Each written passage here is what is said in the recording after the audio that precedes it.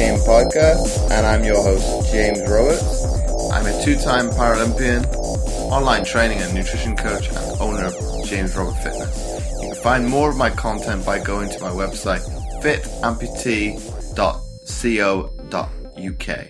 But before we get started with today's show, first off, let me take this opportunity to welcome back the regular listeners. And if this is your first time listening to the show, I hope you enjoy this episode and decide to subscribe to the show. And on today's show, I've got Drew Taddia. Drew travelled the world as a professional athlete, coming from Canada through the US and overseas into Australia and Germany, following his dream and passion of baseball. He quickly became the go-to guy regarding fitness and nutrition as he continued experimenting on his own body to find out what foods would help recover quicker and to build muscle more efficiently. How to exercise that would help him jump higher, run faster, and help him stand out on the field. So welcome onto the show, Drew. Thank you so much for having me, James. I really appreciate the opportunity to be here with you and chop it up with your audience here. This is going to be awesome. It's my pleasure. So before we delve into today's topic, Drew, can you talk to my audience about what was kind of the driving factor to getting into baseball, first of all, and kind of how it allowed you to traverse the world?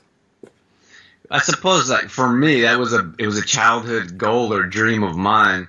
I kind of grew up playing sports. I loved any kind of sport, so I was always playing. And I feel like it was a bit different a number of years ago where after school, like, we would play outside until the sun went down. And I feel like more and more parks are empty and kids are more used to playing on their phones or electronics, and it's a bit sad, but that's the world I grew up in. All the neighborhood kids would play at the park for as long as possible, and then we would pretend to be our favorite professional athlete, and that's what we did. And I kind of grew up with that mindset of playing and enjoying it, and I loved it, and I knew that was something I wanted to do for my life. It was so super easy because you're a kid. Like, who doesn't want to play a kid's game? I suppose maybe lots of people, but who wouldn't want to play a kid's game as an adult? And that was really my driving passion. It was something I wanted to do for my entire life. And when I got closer to that dream and that goal, it would just fuel that fire deep within that really pushed me to get to the next level. But Drew, being a Canadian yourself, what was the kind of the drive towards going to what, quote unquote, is America's game?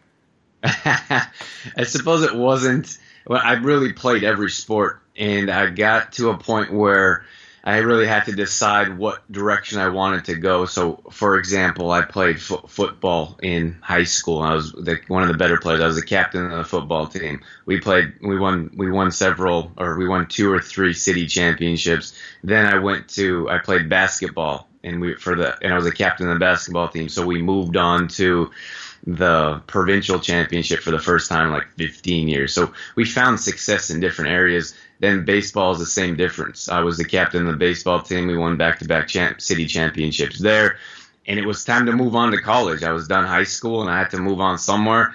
And I was good enough to play in high school, especially in Canada, like basketball. It's much different than the U.S. or maybe even other areas. And football is quite a bit different as well. So my decision would have been between football and baseball. I loved them all equally. I just knew I wanted to play collegiate sports. I knew I wanted to give it a shot at playing professional sports. And baseball is pretty much my best chance at playing at a higher level. And I didn't love it that much more until I really surrounded myself with everything around baseball. I loved everything about it once I started to play it basically every single day. And when I was reading your bio, when you say the likes of obviously overseas and playing in Australia and Germany, it surprised me a little bit because you don't associate the sport of baseball to be outside the likes of Canada, the US, and obviously the Caribbean and also the South Americas. So, how big is the game in those two countries? Yeah, that's a great question. I get that all the time. Like, they have baseball in Australia or baseball in Germany. It was baseball. It's actually in Australia, for example, they actually bring over a number of professional athletes to like professional baseball players affiliated with major league teams to go and play there and train because of the weather, and also because it's a great place to kind of practice, hone your skills, and play during the off season, because their seasons are opposite to North America here. So when we have summer, they have winter, and when we have winter, they have summer. So they can basically play all year round. And they have a growing type of atmosphere. It's very probably both. Like I could associate like Canadian sports or baseball in particular to the same as Australia or in Germany. Like we have really good raw talent, for example, but down in the U.S. they play all year round, and they have coaches that have played at the professional level. So for me, I grew up in Canada. We played 16 games in a season. And like if I told someone that in the U.S., they would say that's not even a season, like that's a practice. So my first year, I moved down to the U.S. and I started playing with these guys. Our spring training was 30 some games, and that's not even the real season. So I kind of showed up. And I was very raw. I had raw skills. I had a little bit of talent, but it was really the hard work, the determination, and passion that got me to the next level, because I wasn't good enough to play when I got there. And that was clear as soon as I stepped on the field. And it just took that. I had to show up. I had to be the first one there. I had to be the last one to leave. I had to learn how to work out properly. I had to learn how to nutritionize properly with food. And that was the only way I could play or compete at that level with those guys that have been playing all year round their whole lives. And here I show up, and I was like, it was such an eye-opening experience. When I look back, I really feel like I had no business being there competing with these guys. And Drew, when you were playing in the US, what kind of standard of level was it? AA, AAA? It was affiliated. So we call it not affiliated. Sorry, we call it independent leagues. So independent leagues are not affiliated with a team like the Los Angeles Dodgers, for example. So the Dodgers would have a rookie league, single A, double A, and then they would move up in those ranks. We played a professional ball that wasn't affiliated. So some guys would go from our league to a professional league, or they might get drafted or signed, but I was never signed growing up as in Canada. It was pretty difficult 20 years ago to be signed as a Canadian. It's happening more and more now. But we only had a few guys like Larry Walker, for example, who is someone that is a Canadian playing in the professional leagues. Like there's only a few a small handful of Canadian professional baseball players. Now it's more and more, which is amazing, but it was quite a bit more difficult back then. But does it make it more difficult as a Canadian baseball player when you only got the likes of the Toronto Blue Jays and the Montreal Expos back in the day to be able to aspire to? I think so.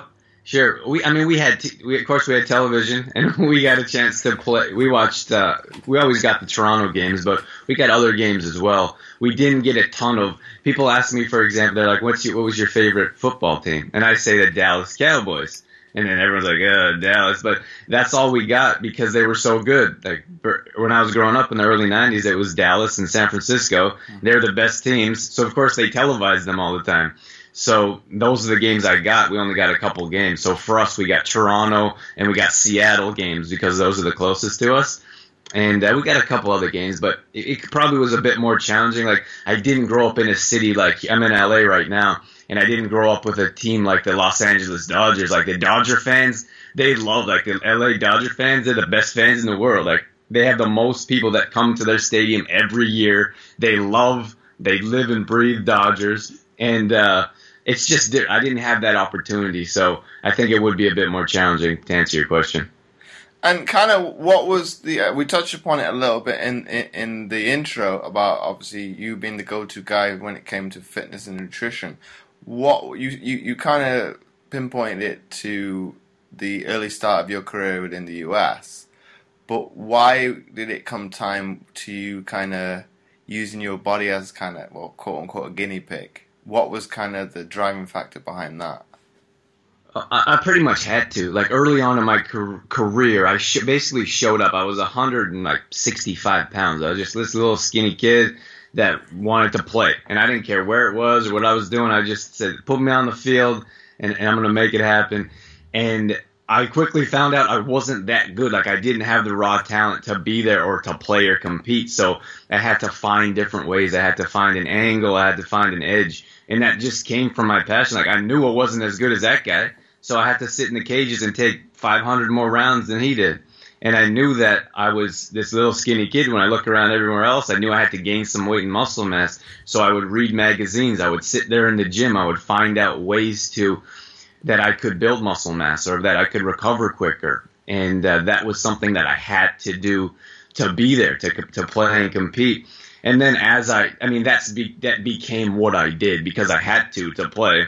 And then people started coming to me. They said, what can I do? Because they saw my progress so quickly. They said, what can I do to gain some muscle mass? What can I do to work my quick twitch muscles, for example, or get faster? And then it was the same thing with different areas of what I was doing. People, the higher I got, the more people basically came to me and said, what kind of meals do I need to create? Because they know I was in the kitchen, or I would be the one bringing my lunch bag while they would be going to McDonald's. And they're like, well, what is all that good food? So people basically just started to ask me more and more. And that's when I started to create programs. When I was creating programs for myself, I'd create programs for my teammates. And when I would make meal plans for myself, I'd make them for my teammates. So that just naturally, organically transitioned to what I do now as a profession.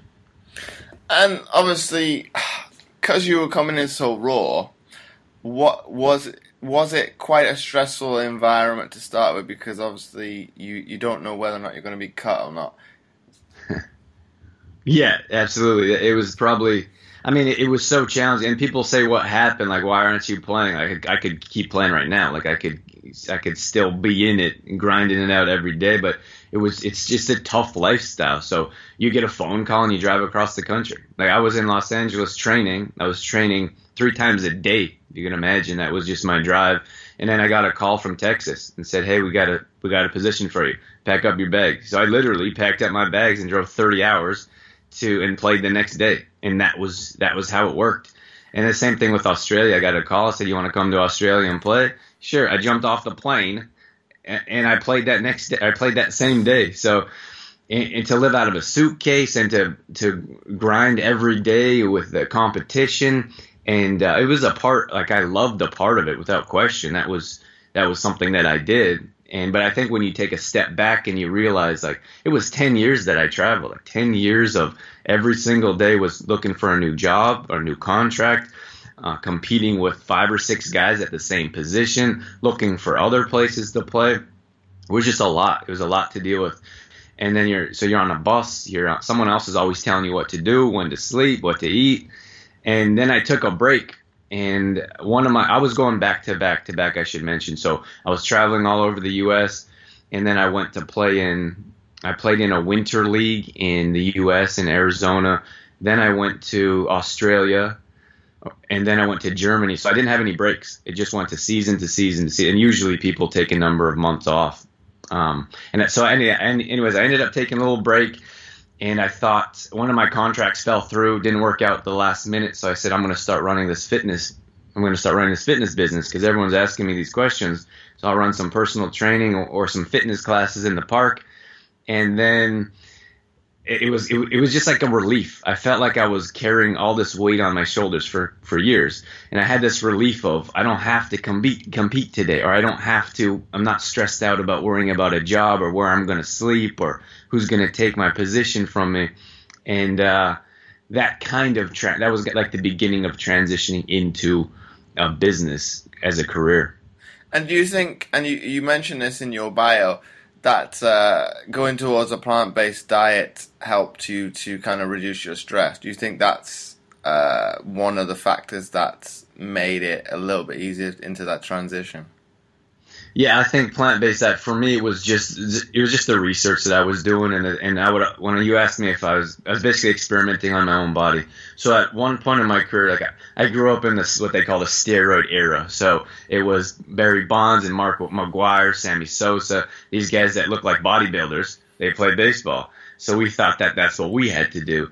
So I had a tackle box full of supplements. My shelves were stocked full of protein powders, and I was about 210, 215 pounds.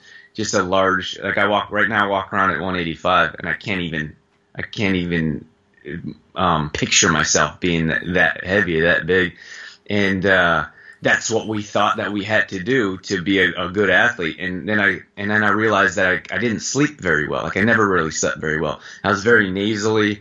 I couldn't move. Like I would reach up and try to move the weights or change the bar, and I was very inflexible. I couldn't move very well. So I started to read the ingredients on protein supplements, and I was like, what is this stuff? So then I would read an ingredient and then go research it. And I was like, how could they put this product, if that's what they use for cement mix, how do they put that in a protein supplement? And I imagine when you change things chemically, it doesn't do the same thing. But still, we shouldn't be putting those things in our bodies.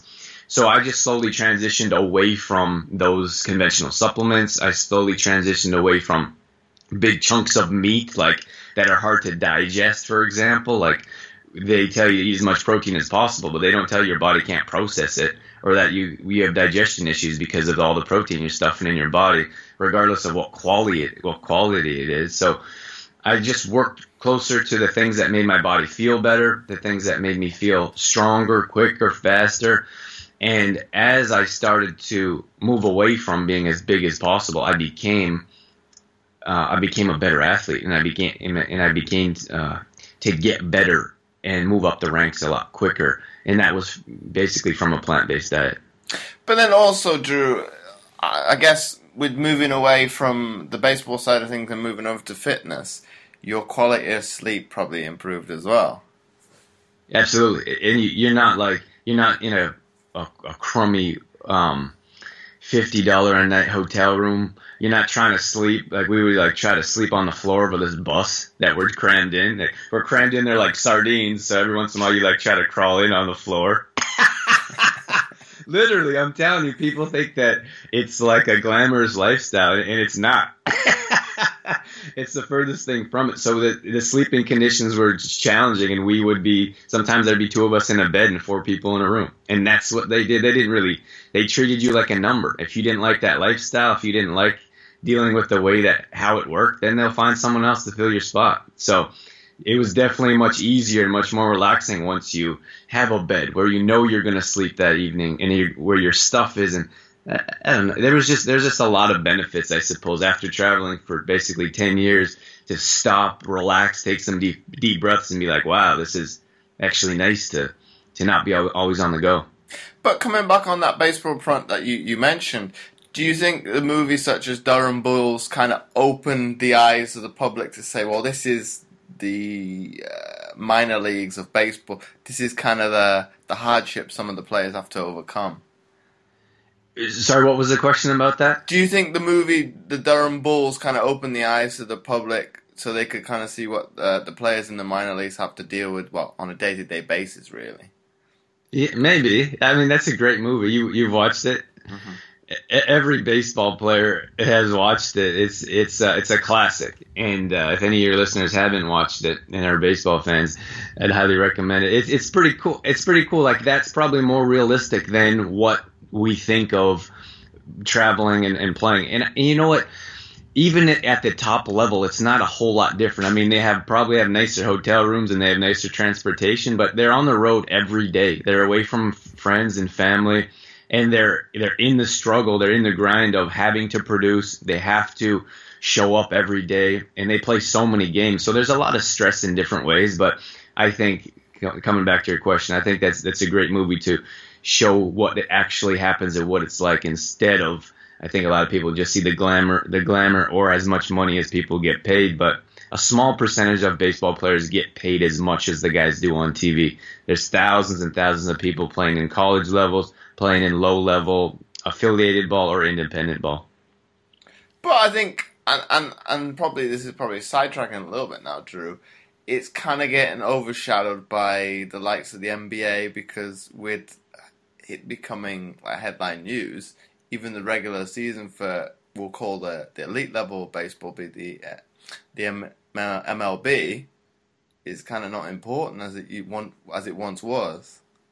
Right. Well, I think there's just so many games like for the average person trying to keep up with all the games, like they play almost every single day. It's madness to think. So someone's not going to sit there and watch. They might watch the highlights. That's what we're doing. Like they're trying to speed up the game a bit, but like there's a lot of games in basketball, for example, but that's way easier to track because the games are shorter. For example, you're not going to sit there and watch it for 3.5 hours. Like last night, I went to a Dodger game and went into extra innings, which was awesome because we were at the game. It was like bonus. But I mean, you're not going to go to a game every day because they're always playing. So it's probably a bit more challenging. I think a lot of people that I know that are baseball fans usually watch a couple weeks up to the playoffs, and then they watch the playoffs and the World Series, and that's it. But is that because of the longevity of the season? And it's you could say, wow, there's only going to be a handful of teams at the end anyway. So why? Well, not say why bother, but why be like you say you wouldn't even have a chance to watch every single game. But why do you think that is? Because, well, how would I put it a different way? Because it once was America's game. Why do you think people are kind of going away from that? Do you think it's coming down to, like we mentioned earlier in the episode about people's attention spans? Yeah, I think it's society. Like we don't want for us like baseball players or baseball like true baseball fans. I think it's the history of like things like Honus Wagner or like Ty Cobb or everyone knows Babe Ruth, like the things that they were able to accomplish with basically nothing. Or Ted Williams, for example, you have guys that went to fight in war and then would come back and play a game, for example. Like the history is incredible, but I don't think we're in that era anymore. We're not like kids or our younger generations. They don't care about that stuff. Like we love baseball because of the history of it, because of how it's transitioned over the years. And now it's like even baseball's like, how do we speed it up so we can keep their attention span? And what else are they doing? Like it's just very challenging. Like we want instant access. We want quick results. We want text messages. We want microwaves. We want drive-thrus. We don't want to sit there and have a conversation with our friends around a baseball game for 3.5 hours. Like we just don't want that. We want to see the highlights, and then we want to go have our TV dinner, crack a beer, and go to sleep and get up and go to work the next day. But like you said, with the history, if you don't have the background behind it, you can't have the modern day sport. So that's kind of nitpicking. It's like, well, if you want the highlights, if you don't have all the history that comes before it, you don't have the modern day sport. You don't. Yeah, I mean, you wouldn't be interested in watching the highlights? Well, you wouldn't need. Well, if you don't have all those people like the predecessors and the people that came before it to make it what it is, the game is, so to speak, not what it is today, because you wouldn't get what you coined the steroid era. They would be influenced by people that came before them.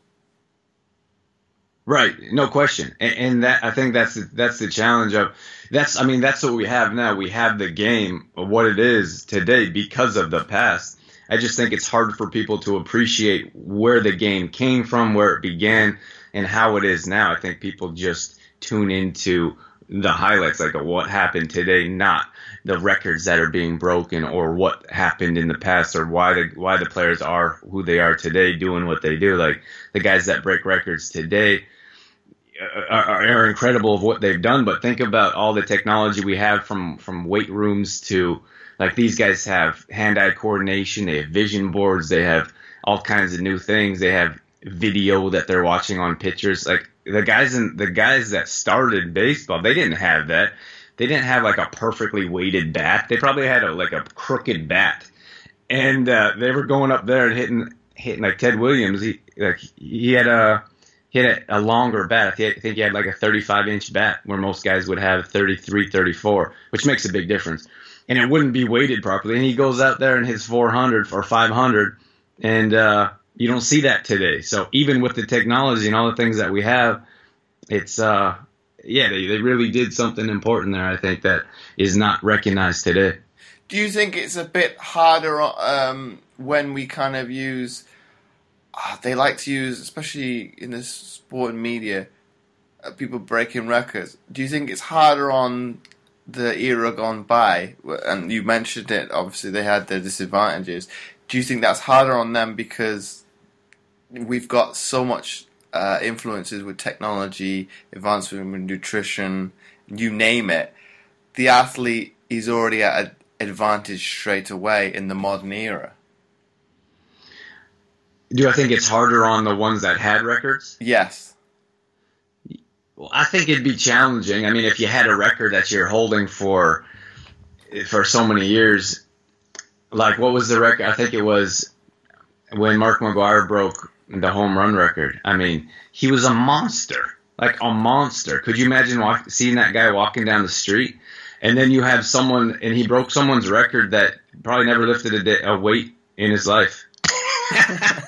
So, I mean, compare those two. And, I mean, it would be challenging. But the game's a bit different now. Like, things have changed. And, I mean, I suppose everything's relevant. Like, maybe the pitchers throw a bit harder today than they used to throw. I mean, you would have someone like Nolan Ryan. Now, he wasn't way bad, but he still threw 100 miles an hour through the whole game. And he was a phenom at that time. So I think that it would be challenging to know that with all these advancements, records are being broken. But the game's different. It's like in the NFL when you see offensive, like quarterbacks breaking records every season, for example. Like, well, they don't run the ball as much as they did before. So the game has changed so much, and it's no different with baseball. I think that anyone that has a record, if they say that they don't care that it's been broken, they're probably lying a little bit. But the game has changed so much. It's a much different game today than it was in the past. So it would be challenging to compare the two, even though that it's the same record that's being broken. Do you think with, obviously, the advancements in, how society has become, sport is probably more evolved into entertainment more so than sport?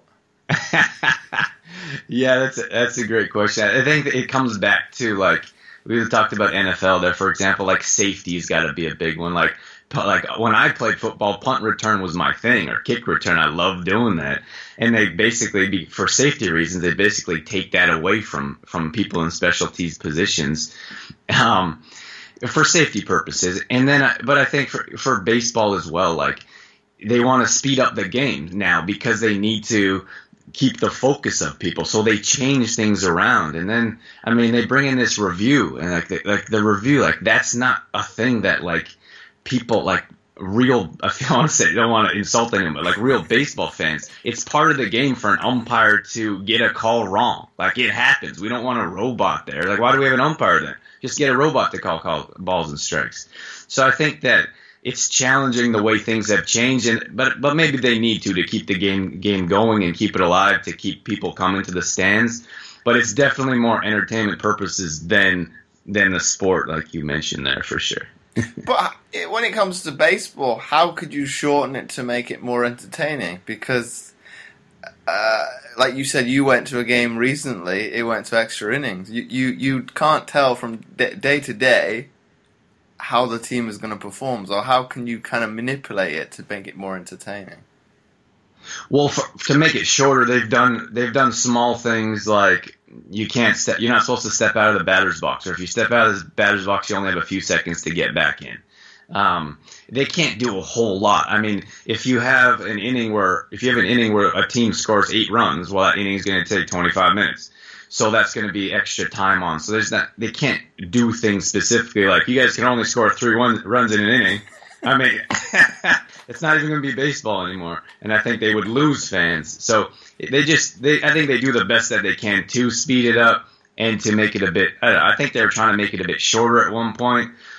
But then they brought in the review, which would make it longer. So I think they're trying to do the best that they can, but our society's evolving, and I guess the sport's going to have to as well to keep the fan base there. Could you not follow the model that cricket did and have have a multitude of games? Be it I don't know if you know, you've obviously got your T20 2020, which is 20 innings per side, which is a shorter version of the game. 1 day cricket, and then the normal we call it, I would say for my person, I don't want to insult anybody, but like the boring cricket where it's over in multiple days, could they not introduce something like that? Obviously, you have your pre-season ball, but make that more competitive from an entertainment standpoint and make more important on that as well. Yeah, that'd be interesting. I mean, it'd be cool to see something like that, like short game. I don't know, maybe like 3 or 4. You'd have to change it quite a bit. And baseball, like the people that are running baseball are probably traditionalists deep at heart. I'd imagine they feel like they have to change the game a little bit to keep up with the times, or like they're competing with the NFL, who's always changing and always evolving. They're competing with the NBA, who's usually at the top of the list of making better changes for their fan base. Those are the sports that they have to compete with, so they have to make changes as well. But to make a drastic change like that, it's just like it's the records that athletes are chasing, especially in baseball. It's the numbers, it's the percentages. So to change the game that drastically, just for the fans, it would have to be a whole different league. Kind of like I think they're trying to start up a XFL again. So it would have to be something like that, and I don't think that it would. I don't think it's going to work in football, and I don't think it would work in baseball either. But you mentioned the NBA being able to transcend and be like at the forefront of the changes. Do you think it is in a better position to do that because it's more of an international game? I would say they wouldn't be able to do it because there's more history behind baseball. Like when I think about basketball, I don't think about who's one of your favorite best. I don't think about like Wilt Chamberlain as I do when I think about Ty Cobb, for example. Like I personally, and I love basketball as well, but I'm swayed towards baseball. But I don't feel like that same history or that same. I'm not quite sure what the word is, but I don't feel like that history is the same in basketball as it is in baseball. But you thought you would do, because at the end of the day, the Canadians did invent the sport. That's right. I think we also invented lacrosse as well, but that's not really a mainstream sport yet either. Well, it's I think probably more so in North America because of the collegiate system. You never know if it got maybe Olympic status. Who knows? Yeah, you know what? Lacrosse is growing. It's surprising because when I was growing up, it wasn't really a thing. You heard about it. Maybe you saw some old sticks laying around. I actually saw some old sticks laying around in like an old gym, like in the back of the school at the gym or wherever. But now more and more kids are playing it. And I don't know if that's just in Canada or in the U.S. or around the world, but where there's all kinds of leagues popping up, and it's actually becoming more popular. So you never know. It could be a thing. And now, Drew, coming back to obviously your plant-based diet, what was the driving factor to releasing the Detoxifying Yourself book? It was really my experience of being in a stressful environment on a regular basis, and then transitioning my lifestyle in different ways. And stress has a big role in that. And I think we don't realize how stressful our environments are. Like in a workplace, for example, our bosses stress us out. Our coworkers stress us out. There's a lot of different factors where we're stressed out on a regular basis. And then if we don't step away from that, we don't realize how stressed out we are. That becomes our normal. So when I look at the things that stressed me out, it was my environment, playing in such a difficult atmosphere all the time on a regular basis. There's very few breaks. That was lifestyle. And then you look at the food we're putting in our body. That food stresses us out because we're putting, like free radicals, for example. We put processed food, refined sugar, coloring, toxins, fillers. It's never ending. We continually put these things, food-like substances, in our body that harms our body consistently, will stress us out on different levels. So when I look at food, I looked at the things that put stress on my body. And for me, like meat, for example, was a difficult one because it was harder for my body to digest. And we know through research now that like big chunks of meat, for example, are very challenging for our body to digest. And if we look at balance, and I'm not a person that says don't eat any meat. I just feel like if we move closer to plant-based, our bodies can digest the foods easier. They can burn it off, turn it into energy at a much higher rate. and we absorb what we should be absorbing instead of storing it in main cases like body fat, for example. So through my studies and research and experimentation on my own body, I moved more and more towards a plant-based diet. And that wasn't planned. It was like, this doesn't make me feel good. I'm going to take it out. And I'm going to try more of this. And I tried something else. And that didn't work out for me. So as I moved closer, it just ended up being a plant-based diet.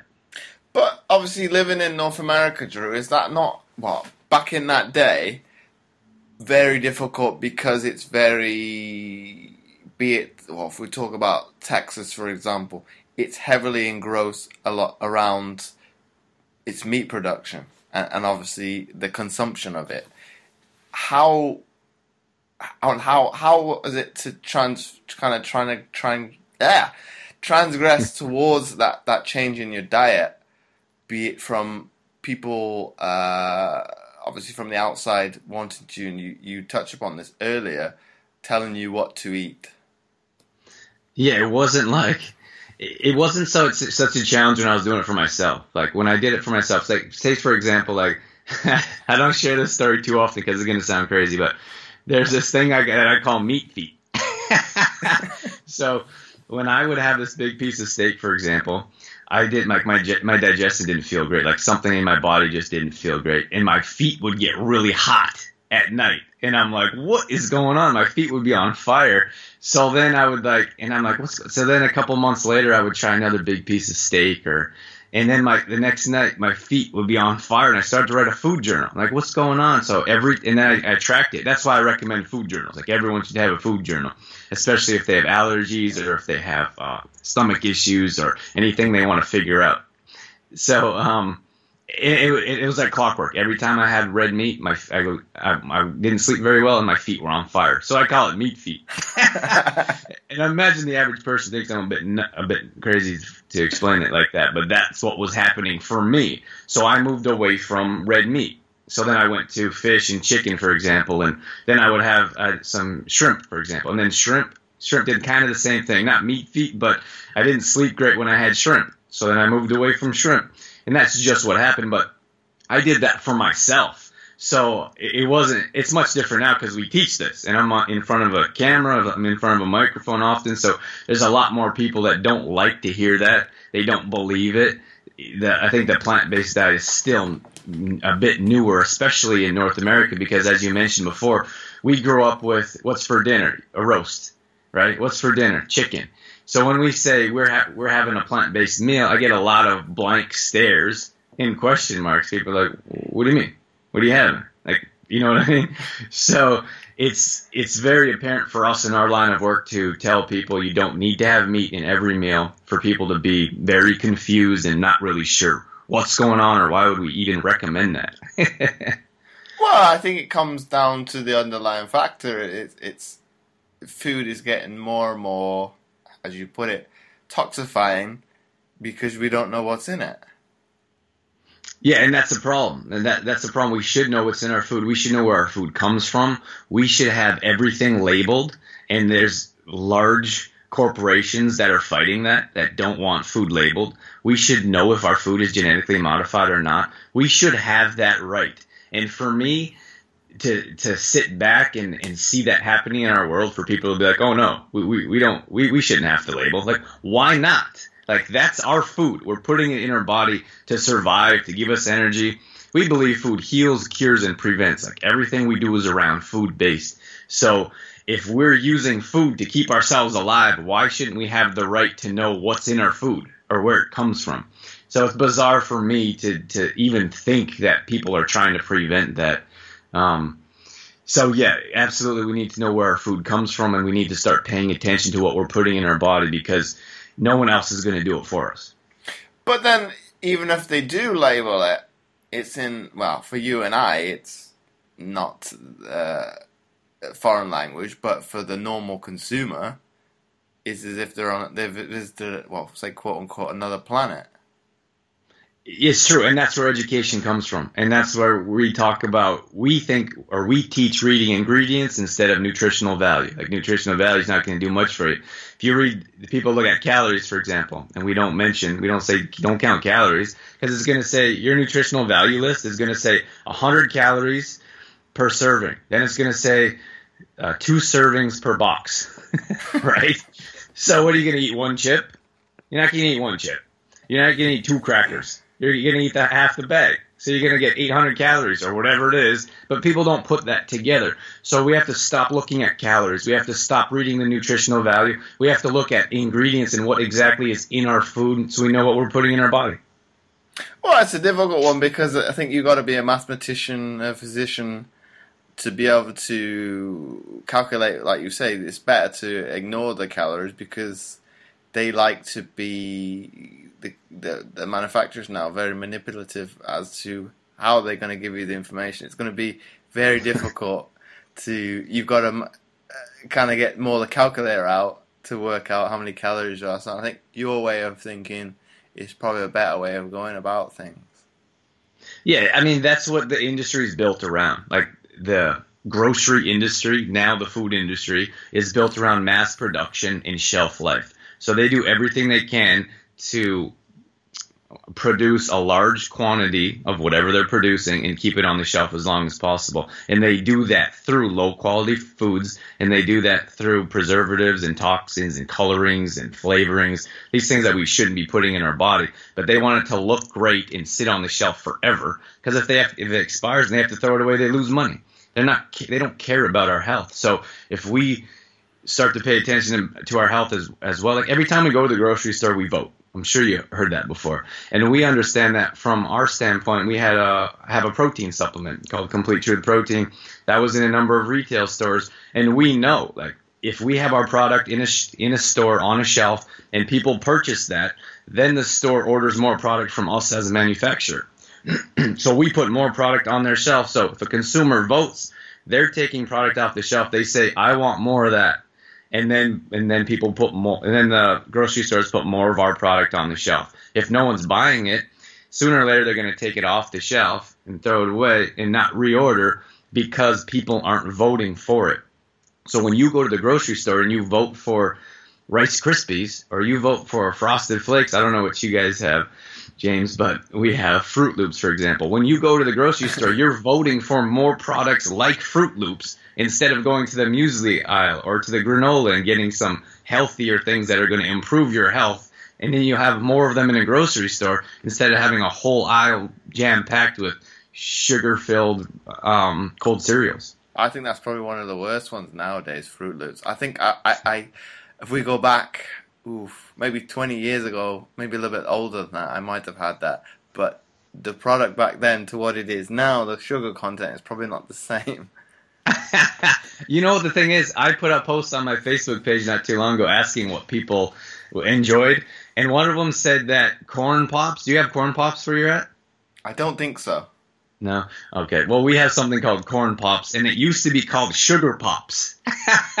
And I think the nutritional value is not much different. Regardless, it's not going to be any good for you. But because they wanted to change the name and get away from sugar, all they did was change it to corn pops, which is the same thing.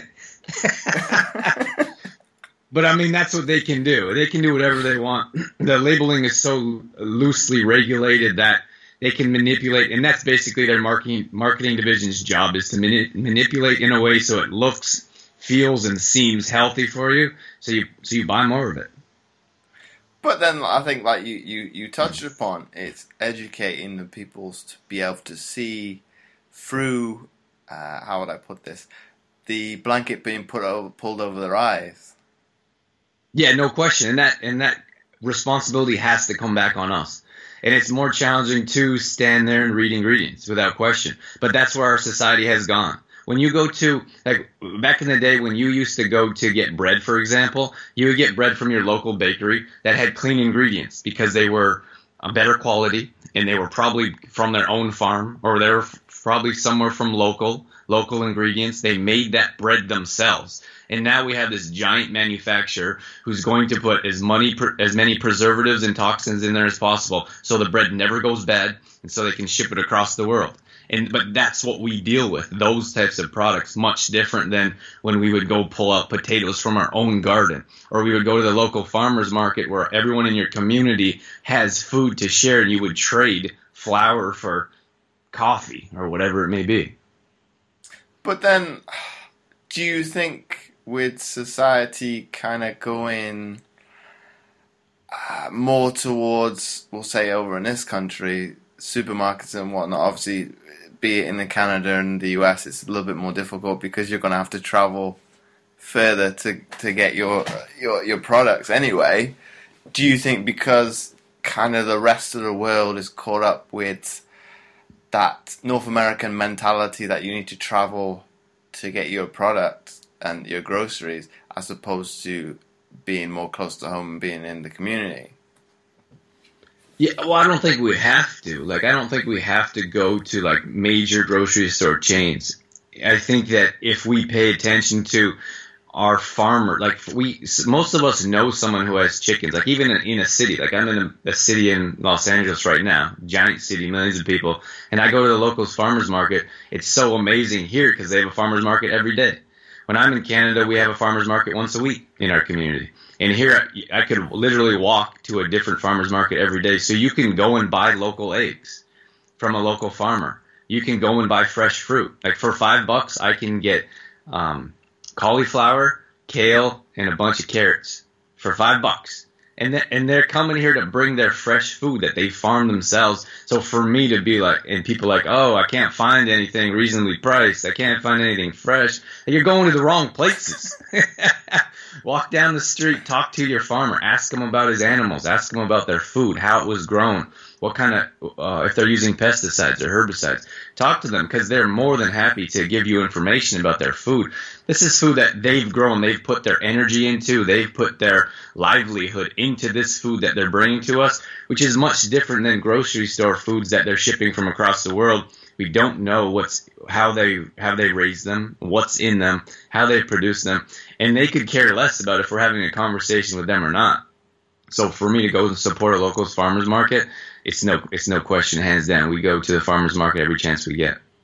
I think it's better because most likely that farmer is not going to use pesticides because they're going to eat that produce themselves as well.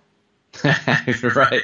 That's a great point. I mean, those people that are in those giant manufacturing types of places, like, you don't know what they're eating or what they're doing, it's clear that they don't care what's going on with the food. So it's much different when you have someone that's brought the food themselves. They're feeding that to themselves and their family. So of course they want it to be healthier.